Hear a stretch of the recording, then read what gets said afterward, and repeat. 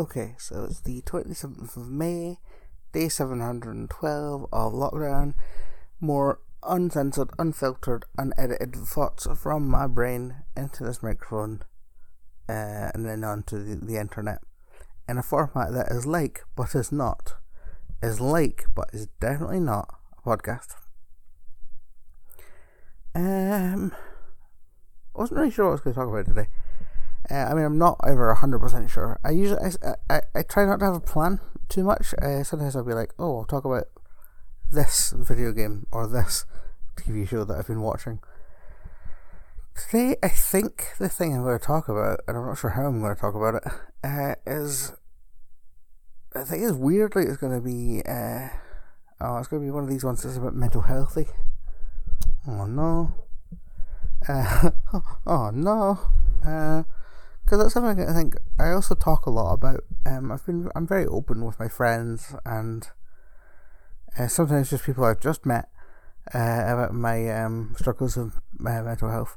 It's an interesting thing as well. Sorry, because you knew that's what I meant, right?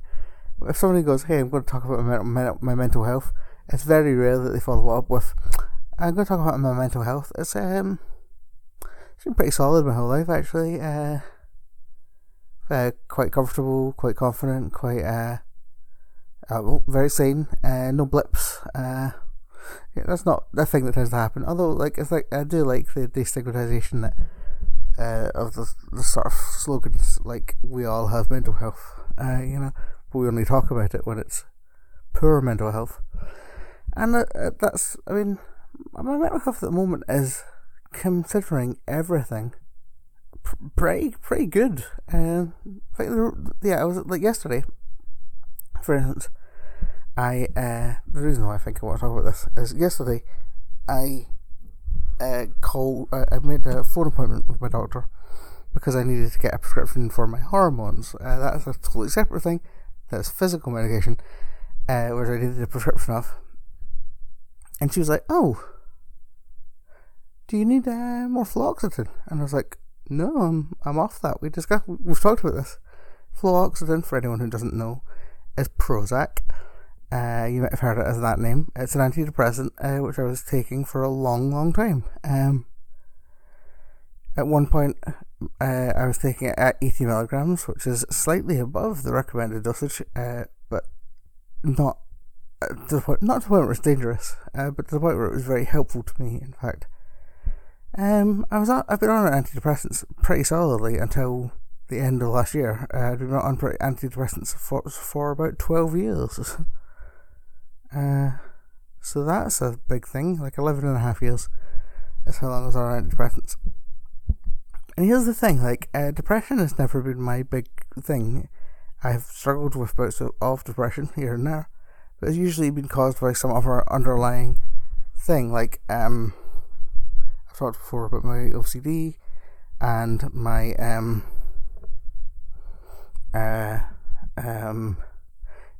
general anxiety disorder. It's a fun thing. And the thing about this is, mental health is interesting to me because there's a tendency to sort of turn it into one thing, I have OCD, that is the thing that I have. But that's not how it works. I had a psychiatrist, she was fantastic, who explained this to me in great she's like, one of the big problems that we run into is as a society, we want to put people into a single box, right? Give them give them a diagnosis of one thing, and that's what they have, and therefore we now know 100% how to fix them because we've fixed other people who have that, and therefore we can fix this person exactly the same. And my psychiatrist pointed out that that's not how it works, because human beings are incredibly complicated. Everyone is different. Everyone's brains are different. Everyone's situations are different. Everyone's mental health problems are different. So yes, while I was diagnosed with obsessive compulsive disorder, general anxiety disorder, social anxiety disorder, none of these really mean anything on their own. right? They're not the full picture of who I am and what my mental health is doing. In terms of TV shows, because I do always expect TV shows, one TV show that I think nailed this perfectly is the show Crazy Ex-Girlfriend. Crazy Ex-Girlfriend is a fantastic show. It's about a woman called Rebecca Bunch, played by Rachel Bloom. And by the way, if you ever get a chance to watch the outtakes for that show, you better believe that a lot of people keep calling Rebecca Rachel. Because it's a character who's based on her. Because she had mental health issues in her life. And that's what the show's about. It's called Crazy Ex-Girlfriend, which is a terrible name. If you think about it, if you don't know what the show's about, it's like, oh god, it's like a horrible trope, the idea of the crazy ex-girlfriend. The thing is, though, she is mentally unwell. The first thing we see her do is take pills. And they are specifically the wrong pills. Which we find out much later on. There's a point in the show where she gets a diagnosis of her condition. Crazy Ex-Girlfriend, the show, if you didn't know, is also a musical. So every episode has 2 or 3 songs. Yeah, it's a great show. It's on Netflix. You should watch it all. It's fantastic. The songs are amazing, but this song is called A Diagnosis, and it's this big,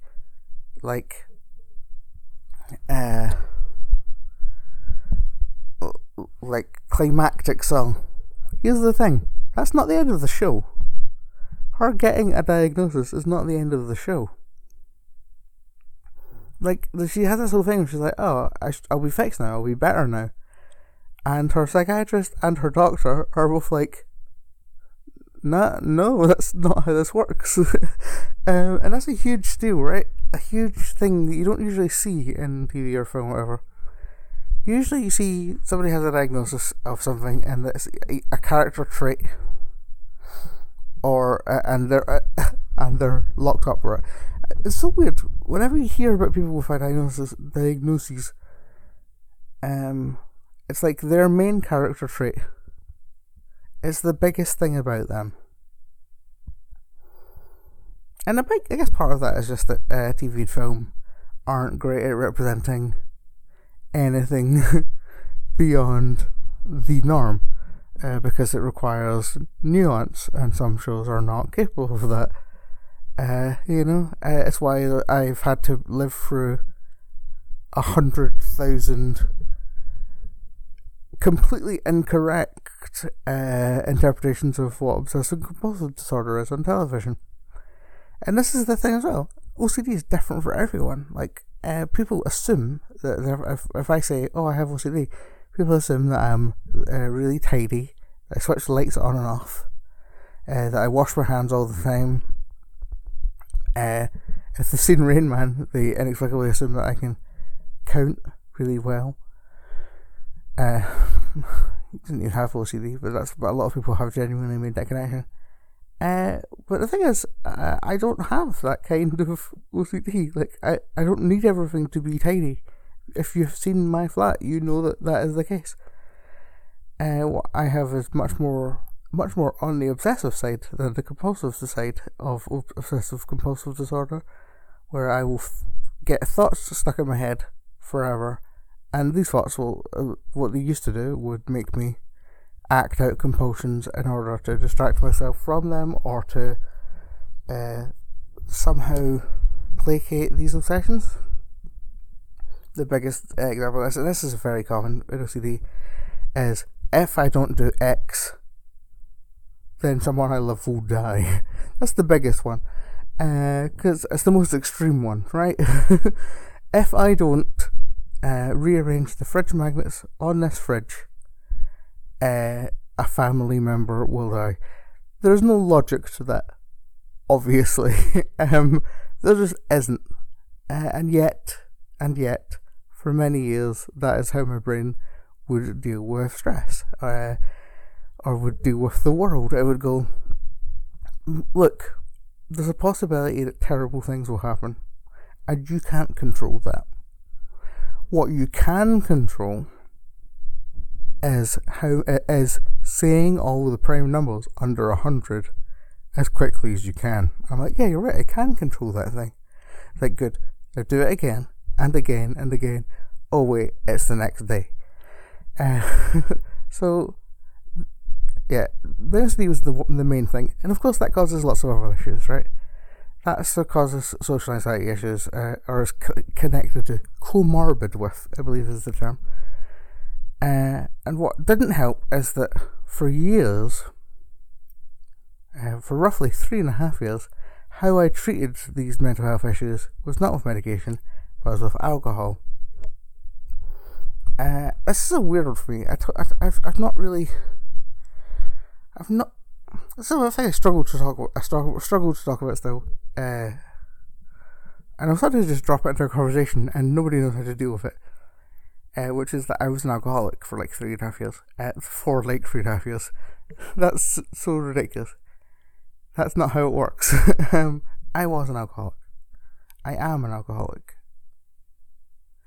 I have a troubled relationship with alcohol that leads to me being an alcoholic.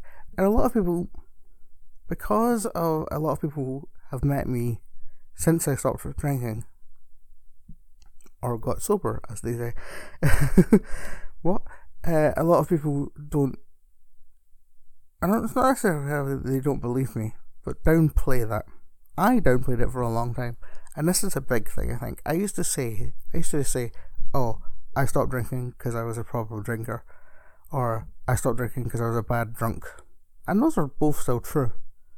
What is also true is that I am an alcoholic, and it's hard to express this because nobody diagnoses you as an alcoholic apart from yourself, right? Essentially, it's not like a doctor takes a blood test and goes, "Well, no, there it is, clear as day in the blood work. She's an alcoholic."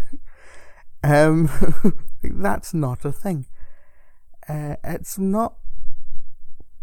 And again, it's something that's different for everyone.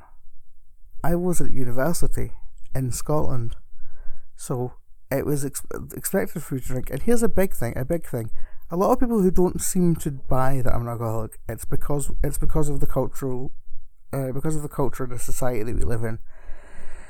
Scotland has a drinking problem generally. I'm not saying that everyone in Scotland is an alcoholic or that everyone in Scotland has a drinking problem, but as a nation, we have a problem. And a part of that for me is that so much of our socialisation is based around taking a drink. Alright, you'll take a drink, eh? You'll take a drink. So it was very easy for me. Like when I was when I was younger, I almost went into singing "Welcome to the Black Parade" by My Chemical Romance. There, when I was a young boy, my father. No, I'm not going to sing that again. I've sang that on stage once, inexplicably during a Harry Potter show. No, it was very weird. Yeah, when I was younger, like my family, none of my family, I wouldn't say my family are alcoholics, but my parents would have wine with a meal most nights. Again, I don't mean to the film, but like that's normal. That is normal. They now live in France, where it's not just normal; it's expected. And my brothers both drank and are 5 and 7 years older than me. And there was a couple of incidents. They're not like big incidents, but like things that when I was younger, like my brothers would come home drunk, and it scared me. And I remember saying very clearly that I would never drink alcohol. That was a big thing for me. Right? I was like, oh, I don't like that. I don't like that. So I'll never do that. Then when I was 18, I went, then when I was 16, I did drink alcohol, and I drank way too much. And I don't remember what happened. At a friend's birthday party. I then got, I remember, I woke up at my own house, and I still have no idea what I did that night.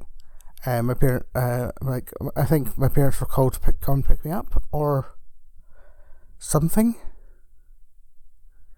Because and it's I still don't know, and that should have been my first clue, right? But then kids will be kids, right? That's what we say. I think I was like 16. Then when I was like 17,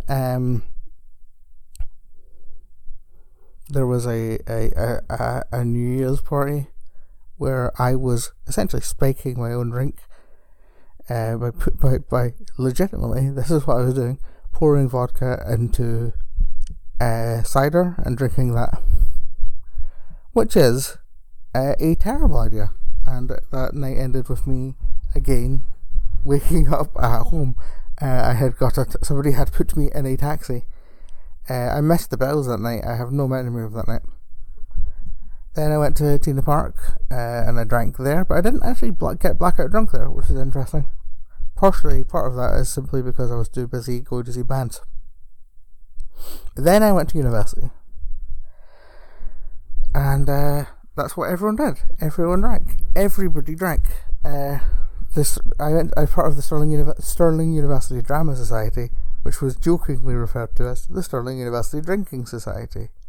The place, the one place there was to really hang out was the Student Union, which is a place that sells alcohol. All club nights were based around going to the Student Union afterwards. I developed this idea in my head that the only time I would go out with the knowledge that I would get blackout drunk. Like, not even the knowledge, with the promise. Like, that was the reason, the only reason I was able to go out was because I had the knowledge that I would get blackout drunk. And I was dealing with a lot of issues at the time, pertaining to like my mental health, and also pertaining to the fact that my identity was not what I knew it to be, which I didn't figure out for a long time. I've vaguely referred to that before. I'll talk about it at length again. But I struggled with agoraphobia for a while, which is I think I mentioned this before on this. The fear of being in a public place and having a panic attack there, essentially. The fear of having a panic attack in public is essentially what it is, and I was having a lot of panic attacks at the time. So one of the things I could do to avoid that would be to get drunk. I say one of the things. The other thing would be to not go out. So we have two choices here, right? This is how my brain had set things up. Either I don't go out, or I go out and get drunk. That is... It took me a while to realise this, to sort of put the words to this. That's alcohol dependency. In order to live my life like a normal person, in inverted commas, I need to be drunk. Or have the promise of getting drunk, which would inevitably lead to me getting drunk. I think I drank on average 6 nights a week. Although I think part of that is me for some reason covering for myself, and it was much closer to 7 nights a week. I can't really remember the first 2.5 years of university. I don't have really much memories of them. I remember some of the plays that we did. But in terms of social stuff, it's all blurry. And part of that is because there's a lot of social stuff happening for the first time. And part of that is because I was blackout drunk for quite a lot of it. And when I say blackout drunk, I said that the phrase blackout drunk several times there. I mean, I would nearly every time I drank, I would say about 80% of the times that I drank in my life, I got blackout drunk. Like, I would reach a certain point of the night where I no longer remembered what happened. I would wake up with absolutely no memory of beyond a certain point in the night.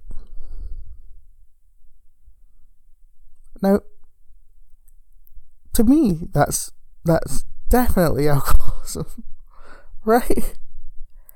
I it being a requirement for me to live my life, and it being a problem. I would wake up and I would feel worried that I had done something bad, and often I had. I was apparently very belligerent and aggressive with friends, never to the point where I would physically attack them, but I would say really hurtful things, or I would put myself in danger, or friends in danger by just one time apparently one time me and a friend, it's very complicated, won't get into that, but me and someone I cared about a lot went to a nightclub in Glasgow, and the idea was we'd stay at this nightclub in Glasgow until 5 in the morning, which is when it closed, and then we'd get the train back to Stirling at 6 in the morning. I got kicked out of that club at about 10:30. I have no memory of this. I have been told this after the fact. And therefore we just had to be on the streets of Glasgow between 10:30 and the first train. I have vague memories of the next morning, because I was blacked out for the rest of it. And that's just actively dangerous, right? And that's not the only time that something like that happened. And to this day, there are people who I was friends with and I'm no longer friends with, and I don't know why. I'm going to compare this back to a TV show, because I'm kind of depressing myself again. There's a TV show which deals with the issues of... Actually, I was going to talk about two TV shows that deal with mental health issues in a way that their problems are not the same as mine, but they resonated with me really, really deeply. The first of these two shows is BoJack Horseman. BoJack Horseman is an incredible cartoon on Netflix. Just incredible. I'm just trying to remember the name of the creators. It's Raphael Joel Weisberg and Lisa Hannawalt, who does the art. Has another show called Tuca and Bertie, which is incredible and has been renewed, and I was very excited about. But anyway, BoJack Horseman is about a washed up 90s sitcom star called BoJack Horseman. He is also a horse. This is a world where anthropomorphic animals just wander around alongside humans, and he is an alcoholic. And it plays it's not. But he's a high-functioning alcoholic. This is the thing. I don't think I was ever a high-functioning alcoholic. Alcoholism destroyed destroyed parts of my life. I was always an extreme case.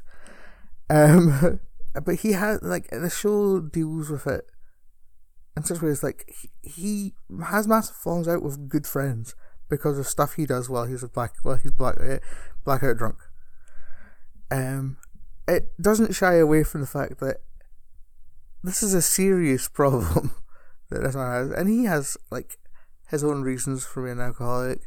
That stem from pressures of fame, and the fact that he is unhappy, right? And that's what essentially comes down to it. I've met some other alcoholics, although I've still never been to an AA meeting. I should really go. I have a friend who will remain anonymous, obviously, and she regularly she goes to AA meetings, and we've talked about it, and it sounds like something that would be useful. I was actually going to start going not long before this lockdown happened, so I'd rather my first meeting be in person than online. What was I saying? Oh yeah. And he deals with the struggles of this, and it's an incredible look at how this disease, this problem, alcoholism, can just tear your life apart. It's really funny as well, but there's always an undercurrent that he's going to destroy his He's going to destroy his relationships. That is what's going to happen, because that is the inevitable end point of alcoholism. And then another show I really want to talk about, which is, she's not an alcoholic, really. Well, she is. I think she is. It's never said. It's a show called You're the Worst that was on FXX in America, starring Aya Cash and Chris Gere as two people who could be the titular characters because they are the worst. And Aya Cash's character, Gretchen, doesn't have the same problems I have. She has different mental health problems. She mainly suffers from depression, which we discover in the second season. But the way it shows that depression and that and those issues is so devastatingly done. And this is again a sitcom, so it is a funny show, but just has this undercurrent of this character who knows that she has issues, she knows she has a problem, and she's got these friends around her, and it's again about self-destruction. It's about detonating on your way out, and that's something I've done, and I appreciate that. I connect with. It's interesting because it was the show was on not long after the show Girls, as in the Lena Dunham show, where Lena Dunham's character in that has OCD very similar to mine. She even talks. I think there's even a scene where she says, "Oh no, I got much more of the obsessive than the compulsive," and those scenes stuck with me, but they didn't connect with me as much as a character with a different situation from me. And I think that's an important point about media representation that isn't talked about. It's good to see different representations. Like, I don't want to see shows that are just about my life. I know what my life is like. I want to see shows that are about other experiences that reflect mine, right? That I can look at and go, oh, obviously I don't know what that's like exactly, but that part I recognise. There was an episode of that show, You're the Worst, called LCD Sound System, which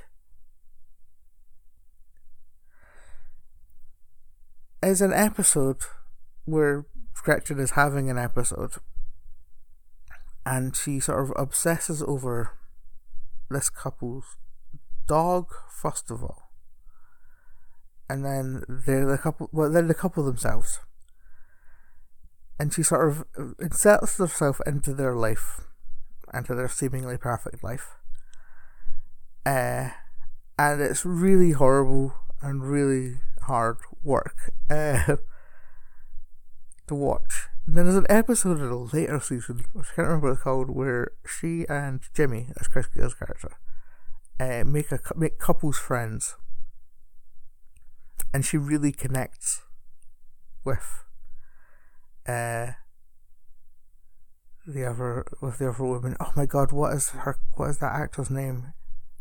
She played Luna in True Blood, if that helps. She's been on the L Word, as any favourites I might have. She plays Dungeons and Dragons. I've watched her play Dungeons and Dragons. I cannot remember her name. But she feels a genuine connection to this person, and like spends this episode getting to know her, and then by the end of the episode detonates in the most relatable way. I'm like, oh, okay. I totally get that. And I think it's interesting that a lot of people have started, there's a backlash now about these comedies, and because all three of the shows that I've mentioned today have been comedies. Oh, A3, excellent. That's the title of the episode. Those three shows. So I didn't realise I'd hit 3. That was not deliberate. These shows are comedies. They are all comedies. They all deal very nuanced, in a very nuanced way, with mental health. But they are all comedies, and there's a lot of that. right? This is a trend in like cable shows, especially, and Netflix has allowed this to be a thing as well. Like, although actually I say that Crazy Ex-Girlfriend was on the CW, which is a major network, and it was originally meant to be on like a cable network. It was meant to be on Showtime, but they somehow got it on the CW, like alongside Riverdale and Arrow, which are like. No, I'm not denigrating those shows, but like Crazy Ex-Girlfriend is a mediation on mental health. That's what it is, and those are not. But there's a lot of like there's backlash about these ideas of like, oh, comedy should just be funny. Why are we trying to make a point? To which I say, you should always be trying to make a point in your art. I don't know what to tell you. You know what I mean? Like, I appreciate the fact that art can reflect these things. And yes, these like I say, they're not things that are specific to me. But they're they're close. And I know people who were like Rachel, and this is a big spoiler for Crazy Ex-Girlfriend, I guess, is that her diagnosis is of borderline personality disorder, and I know several people who that was the first representation of that they had seen since Angelina Jolie in Girl Interrupted, which is not as nuanced a take, arguably, and representation matters, and even if it's not 100% a representation of your life, it can be. Like, I'm not a cartoon horse. I had a sitcom in the 90s, but I can deeply, deeply relate to some of the stuff that happens to BoJack. And I see very much an outcome that could have happened had I not stopped drinking. And interestingly, the reason I stopped drinking, because I don't know if I mentioned this, is because I started taking antidepressants, and the OCD part of my brain, the compulsive part of my brain, read over and over the side effects of or the manual, the that I'm talking about, the warning stuff that came with the citalopram that I was on first. That's what I was on first, and it said in bold black letters, "Do not mix this with alcohol." So that became my excuse for not drinking. The fact that my OCD was like, oh, if I drink while taking these, I will die. It's a pretty solid. Not everyone is lucky enough to have OCD.